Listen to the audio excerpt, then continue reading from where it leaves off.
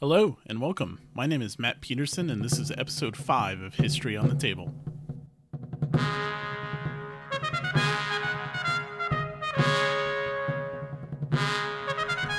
Episode 5, welcome back. Glad to be here. Hope everyone's doing well. Got some good news for this month and some bad news. Not really bad news. I guess the bad news doesn't really affect you because the bad news is I intended to record this episode last weekend. But of course, life gets in the way and shit happens. So here we are. The good news is this should be a double month. So it's just kind of by coincidence has worked out. The last 3 episodes have been once a month on the 16th or 17th, right around the same time each month. But just by timing, we should get a couple episodes out this month. A few pieces of news I want to go over. The big item, of course, is announcing Next War Con, which I've been promoting all over Twitter and Board Game Geek, and you may have seen it on Facebook and Console World, all of those places. We'll be talking about Zeppelin Raider as well, which you may recall from the most anticipated games episode of 2019. I mentioned Zeppelin Raider, which is the new release from Compass Games. So we're going to take a look at that. And we have some filling in of the every war game ever made list that I started last episode. But before we start talking about games, let's talk about Next War Con. So I'm really proud to be able to take part in and help put on Next War Con this summer, or I guess late spring, here in Kansas City. Next War Con is going to be 2.5 days of the Next War series from GMT Games, just 2.5 games of playing, learning about, discussing the game with, and I think this is the really cool part, the series designer Mitchell Land. So Mitchell Land is going to drive down to Kansas City, and we have a great venue. It's actually a local board game store with a really great gaming space, and they're going to let us take over a good chunk of that to host our convention from June 7th through the 9th. Now, I've posted this all over the place. You should just be able to do a Google search. I think the easiest way to find it now actually is to go to GMT's inside GMT website and go to the events page, and you should see Next War Con. But if you're having trouble finding it, just feel free to shoot me a message on Twitter or shoot me an email. History Table Pod on Twitter or historytablepodcast@gmail.com. And we'll get you signed up or answer any questions you have. So this is a really low cost con to be able to attend. So it's only $20, but the good news is everyone who signs up by May 1st not only gets a $10 tabletop, that's the venue we're hosting the event at, a $10 tabletop certificate, $10 gift certificate. If you sign up by May 1st, you'll also get a copy of Next War Supplement 1 and a $10 GMT Games gift card. So make sure you sign up by May 1st. If you sign up after May 1st, it'll just be too late to get the GMT stuff here. You'll still receive the $10 gift card to Tabletop Game and Hobby. But yeah, $20 cash. You just pay at the door. No requirement to pay in advance. We just ask that you confirm your plans to attend and all that, and just shoot either myself an email or Chris Miller. It's chris@tactics-0.org. The 0 is the numeral 0. Anyways, all that information is online. You can find it. And again, if you have any questions, just shoot me an email, shoot me a message on Twitter. But I'm really looking forward to it. I've been asked at least once whether this convention is appropriate for people new to the Next War series. Well, I'm completely new to the Next War series. Now it's going to be taking up quite a bit of my gaming time over the next couple of months, I assume. But this is a perfect experience for anyone who's never played Next War. Not only are there going to be a bunch of people there that have played the games and can walk you through the games, but Mitchell Land will be there talking with new players, helping them learn the game. It'll be a really, I think, unique experience to be able to spend 2.5 days on such a specific series with the series designer. I think it'll be a lot of fun. So again, that's June 7th through 9th coming up. I probably won't spend a whole lot of time on other episodes mentioning it. I may just, say, hey, get your registrations in by May 1st, or, it's approach. Yeah, it should be a good time. I'll be happy to, if you come down to Kansas City, play some games. I don't think I'm the big draw, but Shirley Mitchell is, getting the chance to play with him. But we'd love to have you down here in Kansas City. If you want to make a trip out of Kansas City, I have tons of recommendations on cool shit you can do. Kansas City is actually a really neat place to travel to. My wife and I both like making ourselves tourists in our own city. Okay, we can talk about some things on the shelf. So not a whole lot coming in. I did swing a couple trades, and I think it was last episode I talked quite a bit about Bloody April, and I mentioned that I enjoyed the system enough, but I'd really be interested in a more action-packed game, I think. And so Elusive Victory, I traded for a copy of that. That is a game in the same kind of family as Bloody April, and it shares the same family with Downtown. Downtown is the air war over Vietnam. Bloody April is actually kind of the air warfare over the Suez Canal in the early 70s, late 60s. So it has the Six-Day War, the Yom Kippur War, and the War of Attrition. So should have a lot more jets flying around, blowing shit up, and yeah, it should be a lot of fun. I was happy to trade for it. I think the payoff there, my big critique of Bloody April last episode was it was just so tedious and things kind of felt like a chore. And although the missions were fun, I didn't feel like there was a lot of payoff.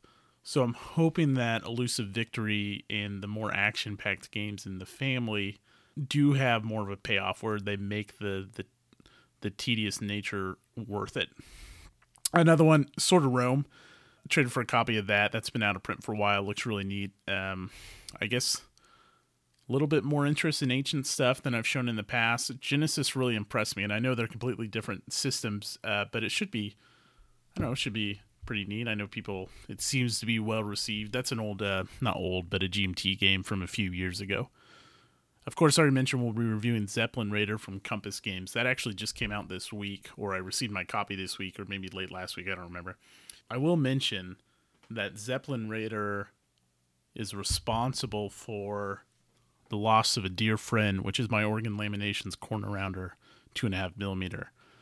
The same problem that happens on all of those deluxe counters, the little plastic piece on the top snapped about halfway through that game. But the game's here, and it's halfway clipped, and I did get it to the table, and we'll talk about that a little bit more later on. Let's talk about a couple books. Back in episode 1 or 2, I know I mentioned Shelby Foote's Civil War. So it's a 3-volume massive work covering the whole Civil War. And I take it in chunks, so I kind of treat it like a podcast where I'll cover a topic or whatever, and then I'll move on to a different audiobook or something like that. And it's narrated by Grover Cleveland, so it's got great audio narration, and it's a nice overview of the entire Civil War. So you're not going to get a ton of detail on every engagement. Obviously, he spends more time on the larger engagements, but it's really nice for that kind of...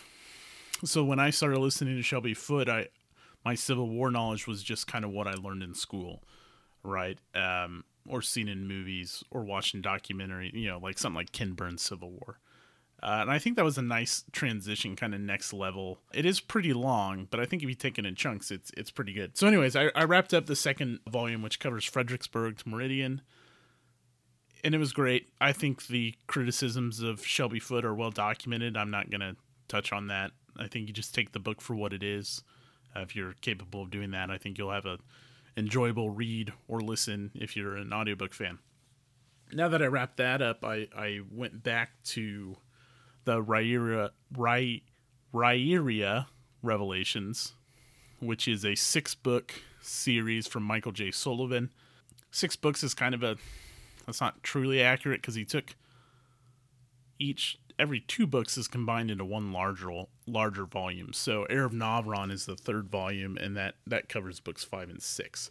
And I just wrapped up book 5, and I'm going into the last book. And it's just a really fun fantasy series. It's nothing too serious. It's at times almost kind of like a buddy cop book set in a fantasy setting, but there's all kinds of stuff going on, your familiar fantasy tropes. It's just really well written. It's a lot of fun. All right, that's enough about books. So as far as games I've been playing lately, It was pretty nice. My wife and I just this last weekend kind of took a whole weekend and just dedicated it to playing games together. Most of all of them with my wife and I were Euro games. She'll dabble in the war games when it's something she'll enjoy. I think I mentioned I tried to teach her Festung Budapest, and that was not her jam. But she does really like Memoir. But anyways, this last weekend we spent most of the weekend playing just a whole bunch of different Euro games. Nothing stood out other than our typical favorites. So we played a little bit of Viticulture, Concordia, those types of games, which we both really love. Played a few different things. One thing I'll mention, we did play New Frontiers for the first time, which is kind of the board game. Well, it is the more board game version of Race for the Galaxy and Roll for the Galaxy, where Roll is obviously the dice version. I don't know how I feel about it yet. I've been playing a lot of Race for the Galaxy on the app lately, and it's just a really nice game. New Frontiers, I don't know if it really adds anything for me other than just more setup and tear down and more table space. It adds some colonists, so you need individuals to settle a planet. You can reach into the bag and draw out your planets at any time, but you need people to go settle those planets, and then when you settle, you pay the cost if you're at all familiar with Race for the Galaxy. It's fine. I was kind of expecting a bit more just based off people how Roll for the Galaxy killed Race for the Galaxy and New Frontiers kills Roll for the Galaxy. It's not bad by any means, but I don't think you need both Race and New Frontiers. If you're happy with Race for the Galaxy, I don't think you need to acquire this. And my dogs are barking their heads off. I'm going to take a quick pause. Okay, after a brief interruption, thanks to Arcade and Rosie, we are back. And I was reminded of one thing I did want to mention that's new to the shelf. And I only want to mention it, I guess, because in addition to Next War, it's going to be getting a lot of table time, hopefully. And I've mentioned it in just about every episode, and that's To Take Washington, which is the newest line of battle entry from Multiman Publishing. So I think what I had maybe thought about doing was jumping into None But Heroes. But then I figured, well, I'll just wait for To Take Washington to show up. I don't know which game in that series is the best to start with. So I'm going to just go with the newest one and assume that it'll have the newest rules and the newest charts, and then I won't have to print anything off. So I'm looking forward to that. There's a couple little small solo games. I picked up a copy of Agricola from Hollandspiel. So I may spend some time, one evening playing through that. But really what I'd like to do next is just kind of focus on Line of Battle and Next War series. And then, of course, you're all familiar. I've been playing a little bit of ASL. Keep focusing on that. Okay, that's enough about To Take Washington. The next time you'll hear about that, hopefully I'll actually have some of the system under my belt and I know what the heck I'm talking about. One game that I really want to mention that I was really impressed by is Operation Pegasus. Now, this is a 1980 game, so it's just about 40 years old. But for 40 years old, it's really impressive. Now, don't be turned off by the average rating over on Board Game Geek. I think it's like a 6.9 or something like that. I've only played through one turn so far, so I'm not going to do a full review of this game. But for a 39-year-old game, this really has some interesting concepts and mechanics at play. Just a little bit more about the game. The game was designed by Perry Moore. I think it was an old magazine game. I could be wrong about that. But you can get a copy of it. You can buy it digitally and do your own little print and play.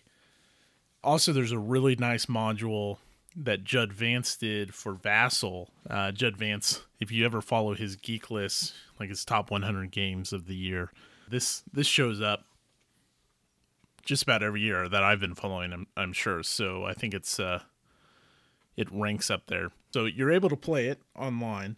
You are not able to solo this. So one of the best mechanics, I think, in this game is the ambush mechanics. So as the U.S. player approaches the NVA, the NBA player can pop out and ambush the US player and roll on a separate line with more preferable odds.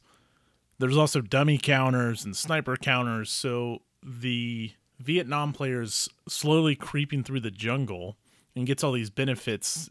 Basically, the US player can't target them as they're covered in the jungle. And it just kind of, I guess, for me, it just simulates that really well.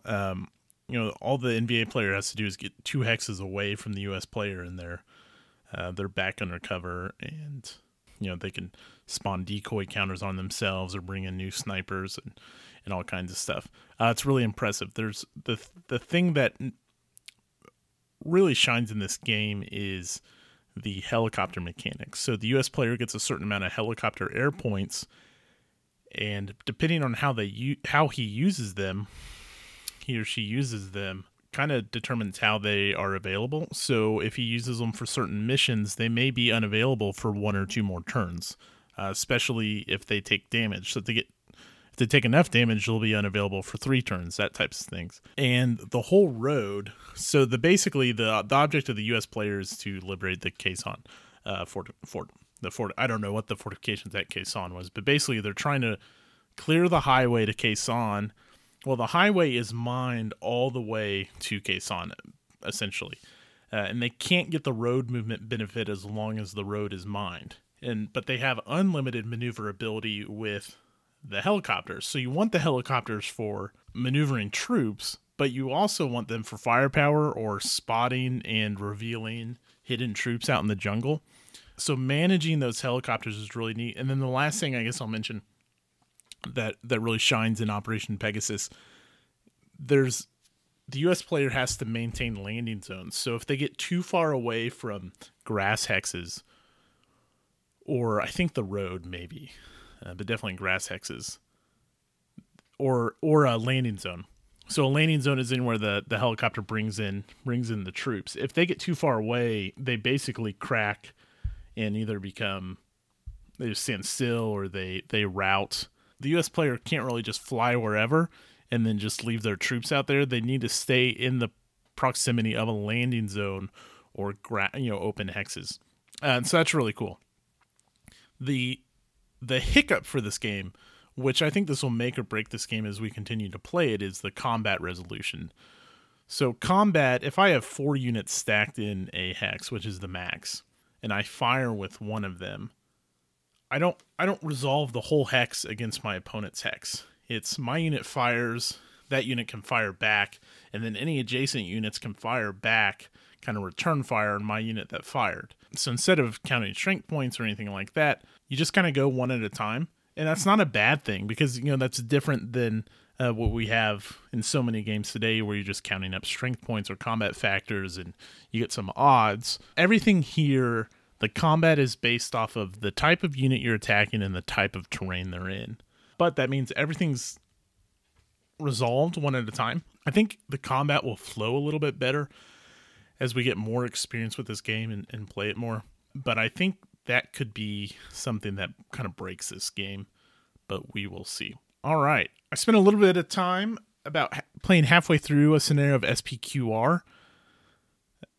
This is, of course, I'm playing on Vassal, but I recently acquired the SPQR Deluxe Edition, the most recent printing of SPQR from GMT Games.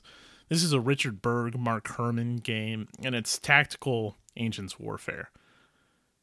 I like what I see so far. Like I said, I've only played through one half scenario, and most of that scenario was sitting in my elephants to watch them rampage across the battlefield. So that's a pretty awesome mechanic found in this game, is basically as your elephants take damage, when they finally take enough damage to essentially eliminate them, basically their breaking point, they just start rampaging across the battlefield, which can be great because it can cause all kinds of chaos in your opponent's lines, but it can be bad because they can turn around and charge at your guys. So we saw a little bit of man-to-man combat, actually a lot of cavalry combat resolved last turn, and I'm about to bring in my phalanxes to try to put an end to this. It's really fun so far, but it's still early. I'll see a little bit more of how combat itself is carried out instead of just elephants running all over the place. But yeah, it's good so far. I'm very much enjoying my most recent play of the U.S. Civil War. I may have mentioned this was coming up in the last episode. The big thing for me is this is the first time that I'm playing with the advanced naval rules. So far, things are going really poorly for me as the Union player. The Confederate player was able to drive into Pennsylvania, but had to fall back for supply reasons. And then if you're familiar with the game, if you roll a die high enough on the activations, if the difference between the Union and Confederate die roll is high enough, the Union player must do what's called an on to Richmond activation, which is essentially attack a hex in Virginia. And I think there's a couple other states that satisfy that, like maybe Pennsylvania if you go attack a Confederate army there or whatever. So I get that, I activate McClellan, and he gets thoroughly stomped. Tries to go on the offensive, gets stomped. Then he takes some troops come up from Baltimore, and he gets sent back, and he hightails it back to D.C.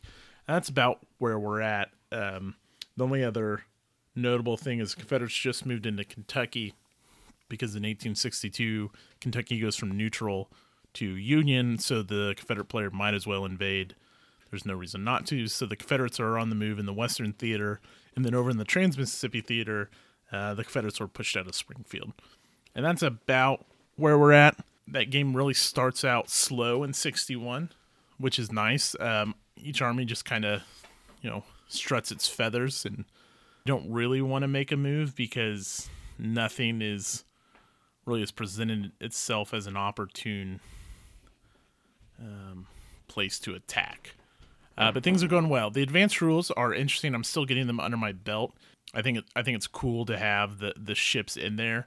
The big change I've noticed so far is amphibious assaults. We haven't really had any kind of naval engagements, but amphibious assaults now basically you resolve a naval engagement to clear the way for your amphibious troop landing.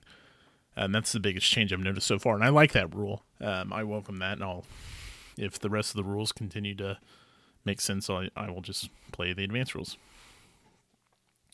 Okay, so back in episode 2, or maybe it's 3, I don't remember anymore, we talked about Zeppelin Raider, Imperial German naval airships from Compass Games. It's designed by Gregory Smith. Now, Gregory Smith has designed a few of these solitaire naval games. Of course, I can't think of any off the top of my head, and that's because you may recall I mentioned that these types of solo games usually aren't my cup of tea. I think I mentioned before that I traded away Phantom Leader from Dan Versen Games.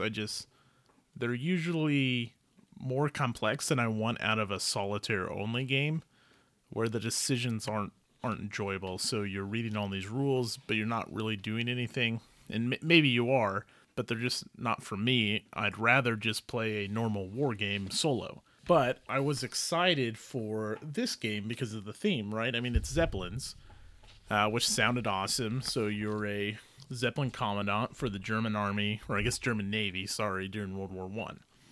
And the whole point of this game is you're going out on bombing raids or scouting missions. And the pretty cool thing is you can get sent to Africa to do some shit down there. And so, yeah, I was really excited for this. I thought maybe this would be the kind of solo air or naval game that brought me in. But let's talk about that. The game just came out. Everything is pretty nice about the game. You get a couple maps, just point-to-point maps. They're probably, I don't know, a little bigger than 8.5 by 11. Maybe they are 8.5 by 11.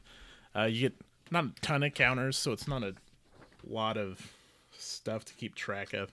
And then just a boatload of charts. I mean, several charts that you'll constantly be referencing as you play the game. But it's your typical Compass Games, production quality, everything's nice. It's 193 counters. I was trying to find out what the map size was. And then you have all these tracking sheets, these display mats for your Zeppelins. So you keep track of the bombs and fuel level and all that type of stuff. You're basically trying to make it to the end of the war to see how many victory points or how many successful missions you've completed between. They tell you to start in 1915 and then you go to 1918. And you have these log sheets where you're basically just writing down what type of mission you did and was it a success or not. And so let's talk about how the game plays. After you can pick to start with whatever Zeppelin you want. They recommend you start at 1915 with a P class. And so you get that all set up and you get all your markers and you roll on a table to get a mission, and that'll go either tell you to go bomb a specific hex or a point, like so go bomb London, or go do a patrol or a scouting mission over here in area F. And so you take off and you travel one box at a time. It's point to point. And every time you travel, you check for just some kind of random event to happen to your ship or a change in the weather. If you reach your destination, you'll go through either like a bombing run or a scouting check, and then you roll for encounters based off where you're at. So on a bombing run, you have really low odds on the way there of encountering enemy aircraft because you're at night, that type of thing. If you're out on a scouting mission during the day, you have a pretty high chance of encountering some enemy planes. And so you run your mission, and it may be a success, it may be a failure, depending on whether you successfully identify ships or whether your bombing run was a success or if you inflicted enough hits on the target that you were randomly determined. So on the let me back up real quick. On the bombing runs, when you get to your destination, you roll on a table, and all right, that tells you you're bombing this train station. And so depending on how many hits you inflict on that train station will tell you if your mission was a success or not. And then you'll have AA fire. You may have some planes chase after you. All that stuff you have to resolve. And then in the meantime, you then fly back to your base of operation in Germany. And once you land, once the mission's over, you may have all kinds of things you have to worry about. You know, your crew may have taken casualties or wounds. Your ship may be damaged. And then as the game goes on, you may get promotions. You may receive awards. And you can maybe get, assigned to nice new Zeppelins, that type of thing. That's just a basic rundown. And that's really about it. Now, there's only about, let's see here, I have it right here. There's 23 pages of rules here, but it's pretty well spaced out, and sometimes it repeats itself, which isn't a bad thing in this case. But nothing here is too complicated. Really, what I did is I set up, I looked at all the pieces, got everything punched out, and then I read through the rules once, and then I just started sitting down and I just started playing. Okay, so got all my counters set up, and then started, all right, you take off, you determine the weather, you do all those things, and then here's your flight sequence. Okay, so I arrive at my destination, and then I run through my bombing sequence. Okay, and once you run through your bombing sequence, then you're going to have, AA fire, and then you're going to have aircraft that you have to encounter and that type of thing. And this whole time, all of this stuff is resolved on various charts. So you have a to hit chart on your bombing run, and you have to determine if you're on target, and all these things. That's the game. Nothing too complex here.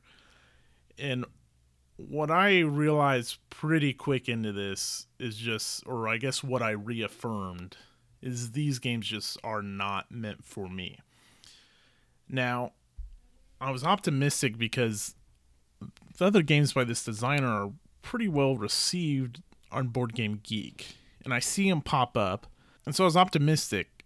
But as I played, I just didn't see what the point was. There were no real decisions for me to be made in this game. Okay, so I arrive at my bombing destination. Okay, I roll. All right, I'm bombing a train station. Now I need to see if I'm on target.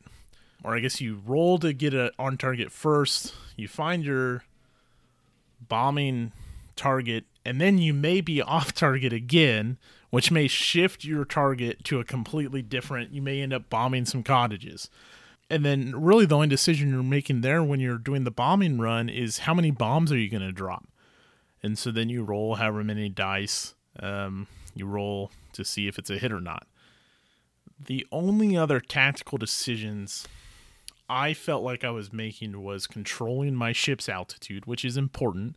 So you're either, dropping bombs, you're dropping weight to raise up altitude, or as you raise altitudes, you may vent out gas, which gives the Zeppelin lift. And so you either need to choose to counteract that or not. Basically, as my understanding is, historically, as the Zeppelins went up, basically the change in atmosphere, this is what happened, I guess. And then the only other decision is you can drop parachute flares to kind of blind the AA, but all that is doing is giving you a die roll modifier on the results table for AA fire. And that's it. Those are the 3 tactical decisions that I really felt like I had any meaningful control over. And as if I was making the decision myself. Everything else, it just felt on rails. And I guess you can also, so if you're out on a scouting mission, you can actually choose to go bomb the ship that you found, but it's really risky. And I don't know why you would do it, because you're so susceptible to damage in this game that it's hard enough. I don't know why you would ever just expose yourself to more fire. Maybe later on when you have a better Zeppelin, it would make sense. But even when you encounter planes, there's not really much going on. You just kind of compare the plane's altitude to your altitude, and that will determine whether your Zeppelin gets to fire back and how many shots that fighter plane is going to take against you. And even your defensive fire is just so random and on wheels, and it's just not fun. You're just rolling a d6, and if it's a 6, they take damage and it can only fire once. I mean, that's your defensive fire against planes. And so everything is just consult the table, roll the dice, and see what happens. And when I think about this game, I can't help but think about something like Stratomatic Hockey, which I've mentioned before I really enjoy. And, what's the difference? There's not a ton of actual decisions to make in Stratomatic Hockey, but Stratomatic Hockey flows really well. I'm not constantly shuffling through, I don't know how many, 6 different cardstock charts which may have, a dozen different charts on one page just to find out what happens. And usually it's not a disappointment. But here, you move to a hex. You consult to see if the weather changed. Now, the weather can only change once per turn, but great. You start off clear, and then all of a sudden you get some, shitty weather. And now you have to drop some weight to counteract for that.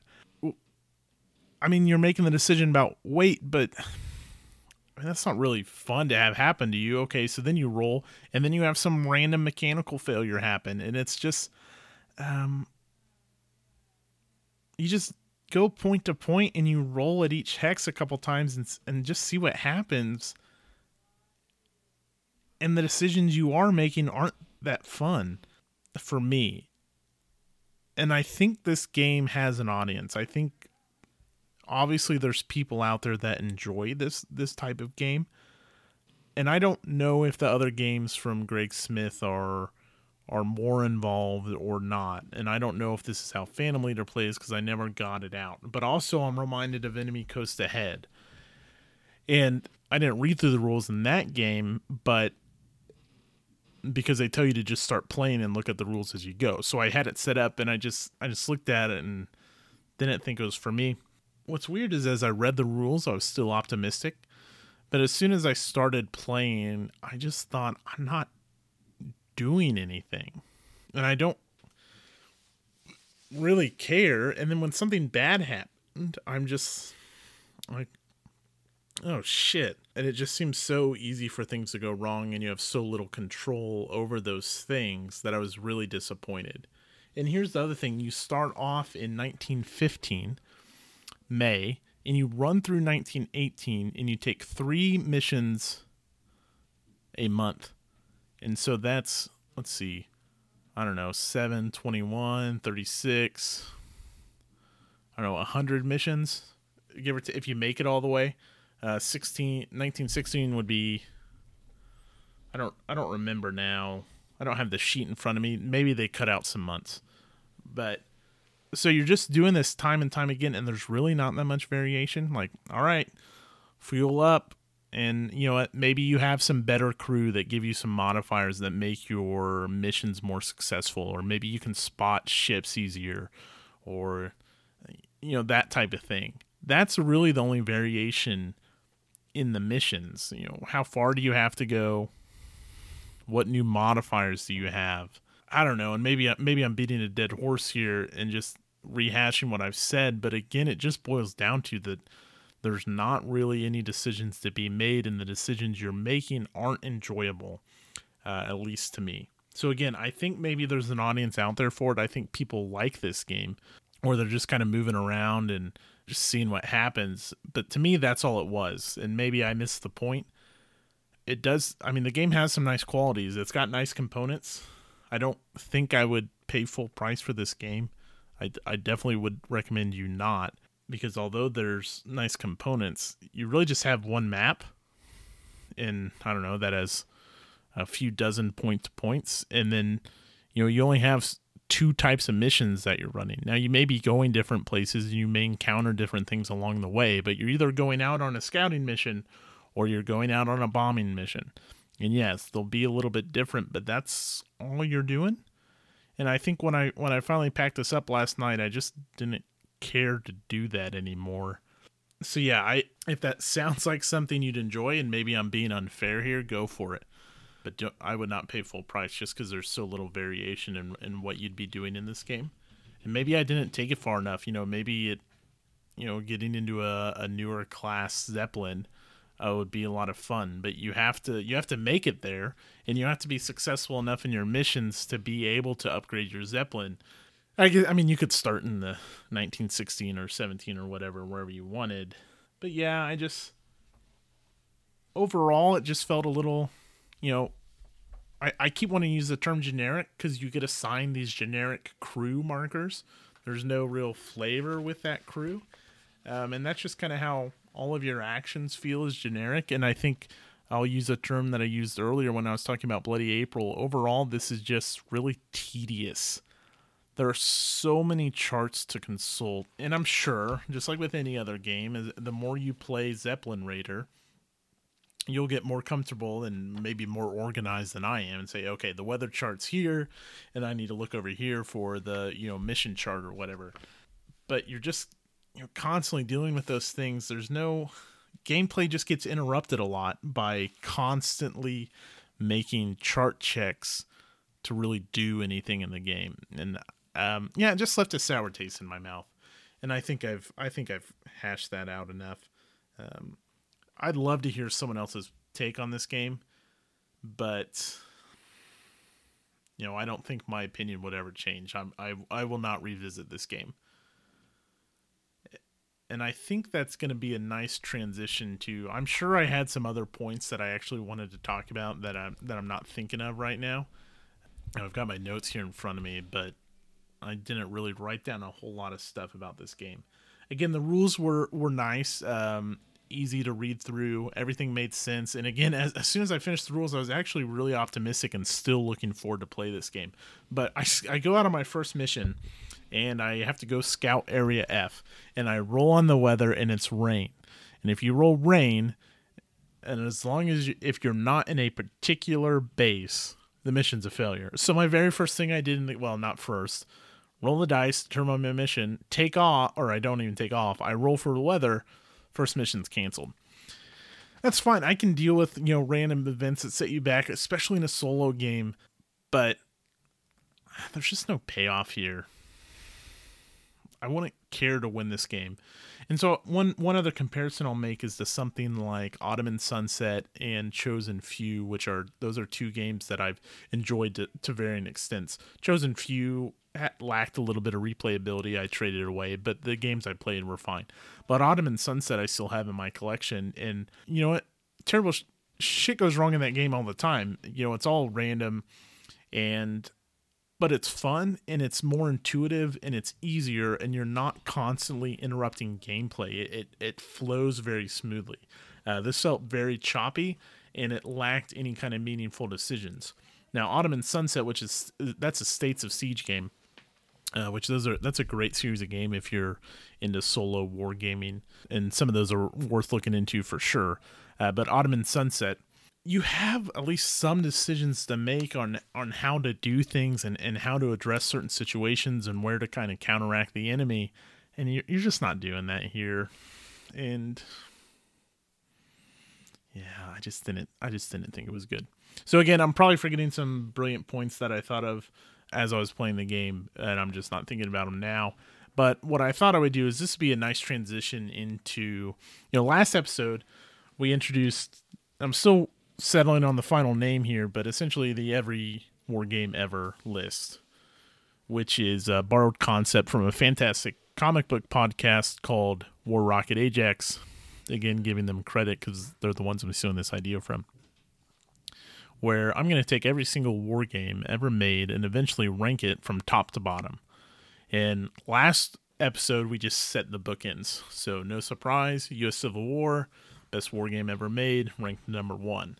And I picked a game I wasn't crazy fond of that really seemed like a bore, and that was Titan, because Titan is a game that had a lot of promise that didn't live up to that promise and really just overstayed its welcome on the table.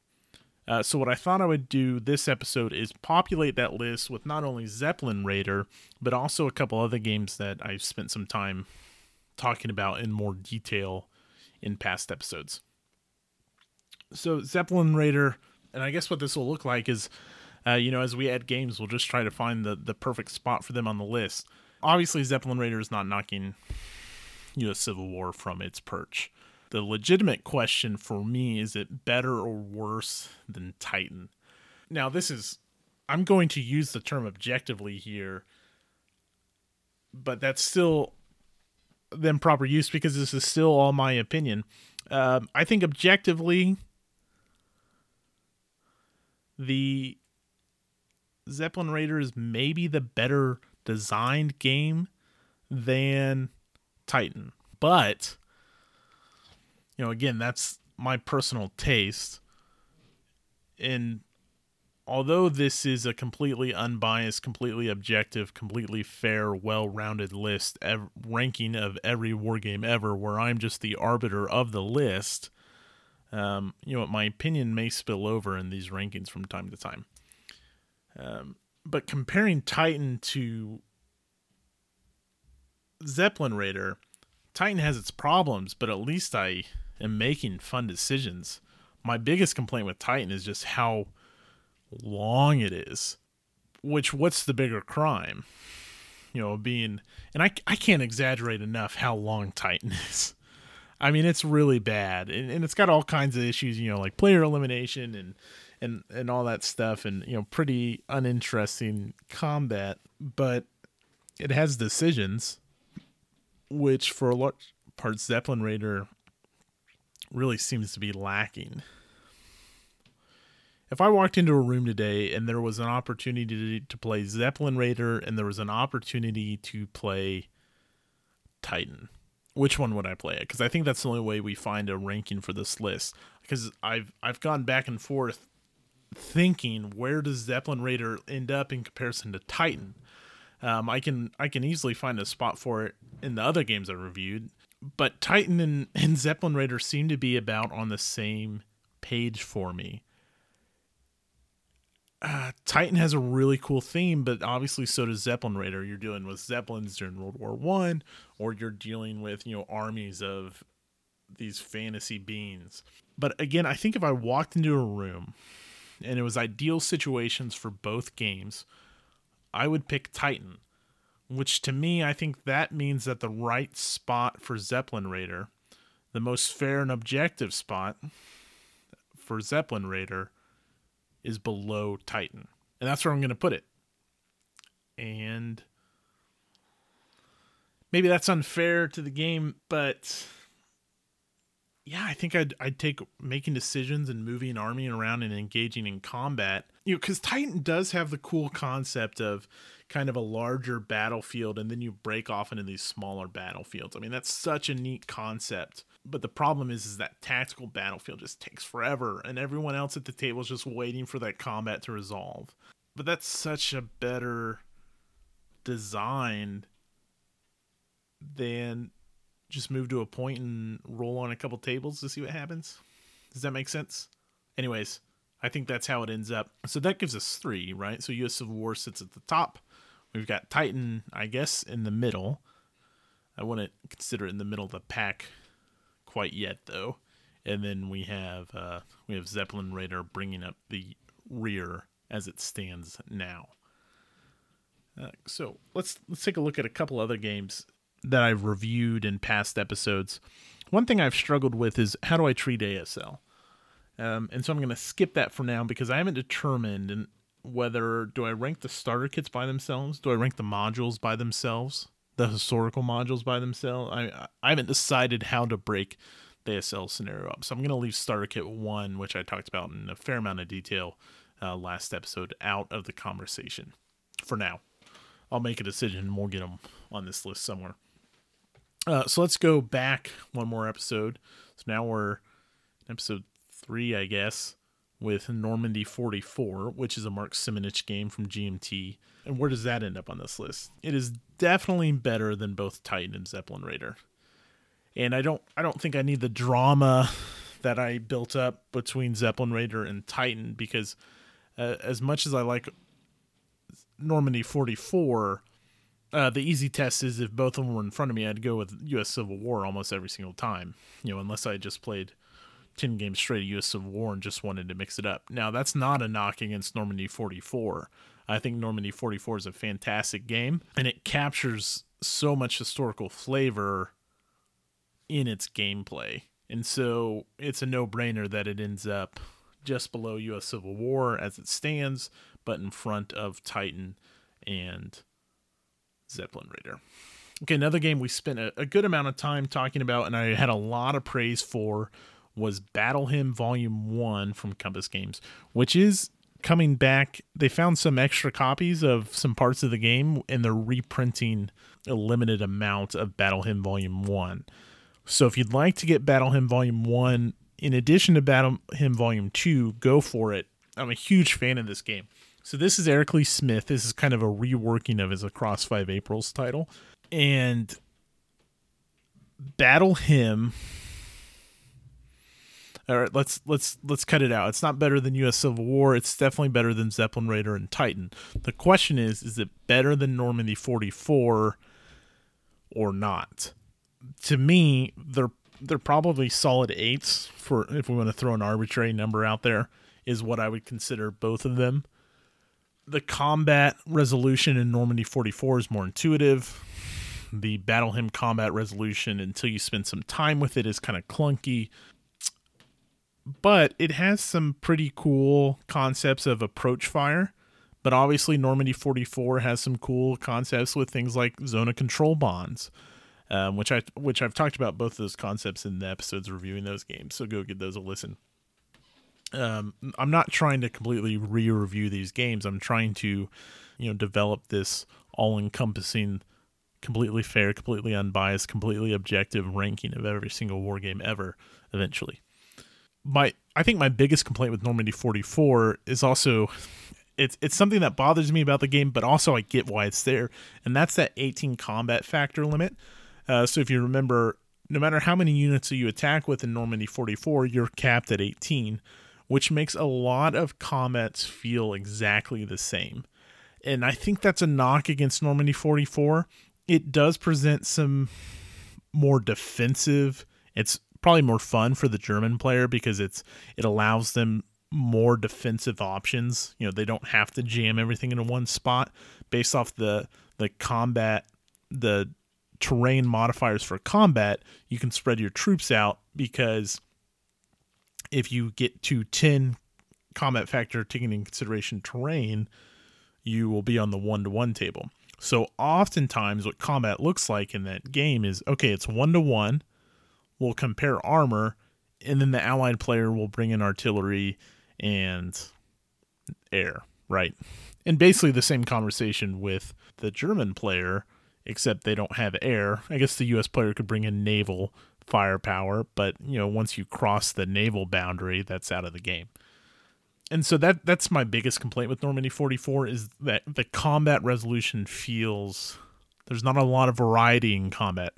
Obviously, the combat resolution for both games is the same all the time, but not that many combats feel distinct. Now, occasionally you'll get, some odd combat that is great in favor of one player, but it's not that common, I think. So what am I saying? This is tough. I think Normandy 44 is the better developed game. Battle Hymn, if you remember, one of my biggest complaints was just kind of some clarity in the rulebook. Also, I think Battle Hymn was a little overpriced. I think the campaign games in Battle Hymn are a lot more fun than the specific. So, like, there's the best 3 hours scenario for, I guess that would be the second day of Gettysburg with Longstreet. I didn't enjoy those small scenarios as much, but the Pea Ridge and full Gettysburg campaign scenarios are quite good. I really recommend the Pea Ridge scenario, by the way. It's really tough for these games. So if we take the same approach that we took with Zeppelin Raider and Titan, and I walked into a room and it was ideal situations for both games, which one would I rather play? I think it would be Battle Hymn, honestly. Normandy 44 is a fantastic game, and this one is just by a hair. This isn't a knock. I think as you see this list develop, we don't really have any middle of the pack games, just kind of average war games yet. I'm thinking something like, well, we can get it on this list right now. Hold Fast Korea is something that's like a middle of the pack game for me, right? I think as you see this list populates, you'll see Battle Hymn and Normandy 44 float, and you'll see games like Zeppelin Raider and Titan sink, right? So I don't think Battle Hymn is leaps and bounds better than Normandy 44. But I do think I would rank, for purpose of this list, I think it comes just in front of Normandy 44. And so, sure, why the heck not? We already mentioned it. I spent a fair amount of time talking about Hold Fast Korea. It's not a game that I see getting back to the table anytime soon, so there's not going to be an in-depth review coming from it. That is the block war game from Worthington Games that I talked about in an episode or two ago that has a really simple, low rules overhead, but still manages to capture that historical flavor of the Korean War. But because of the scale and the map is so small, I think it loses a lot of replayability because there's so little maneuverability on the map.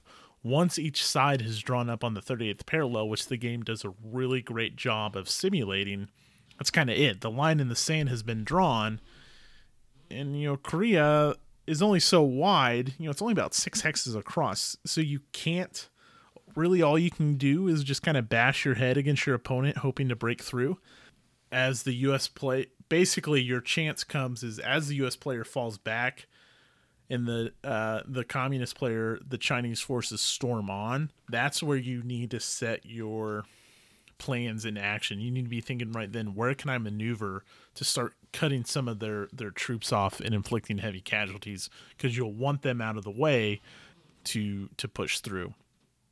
So that game I think is just middle of the line. It's better than Zeppelin Raider, it's better than Titan, but it falls short of how great Battle Hymn, Normandy 44, and U.S. Civil War is. Now, I don't think I will run through the list every single time. I'm going to be maintaining a geek list over on Board Game Geek.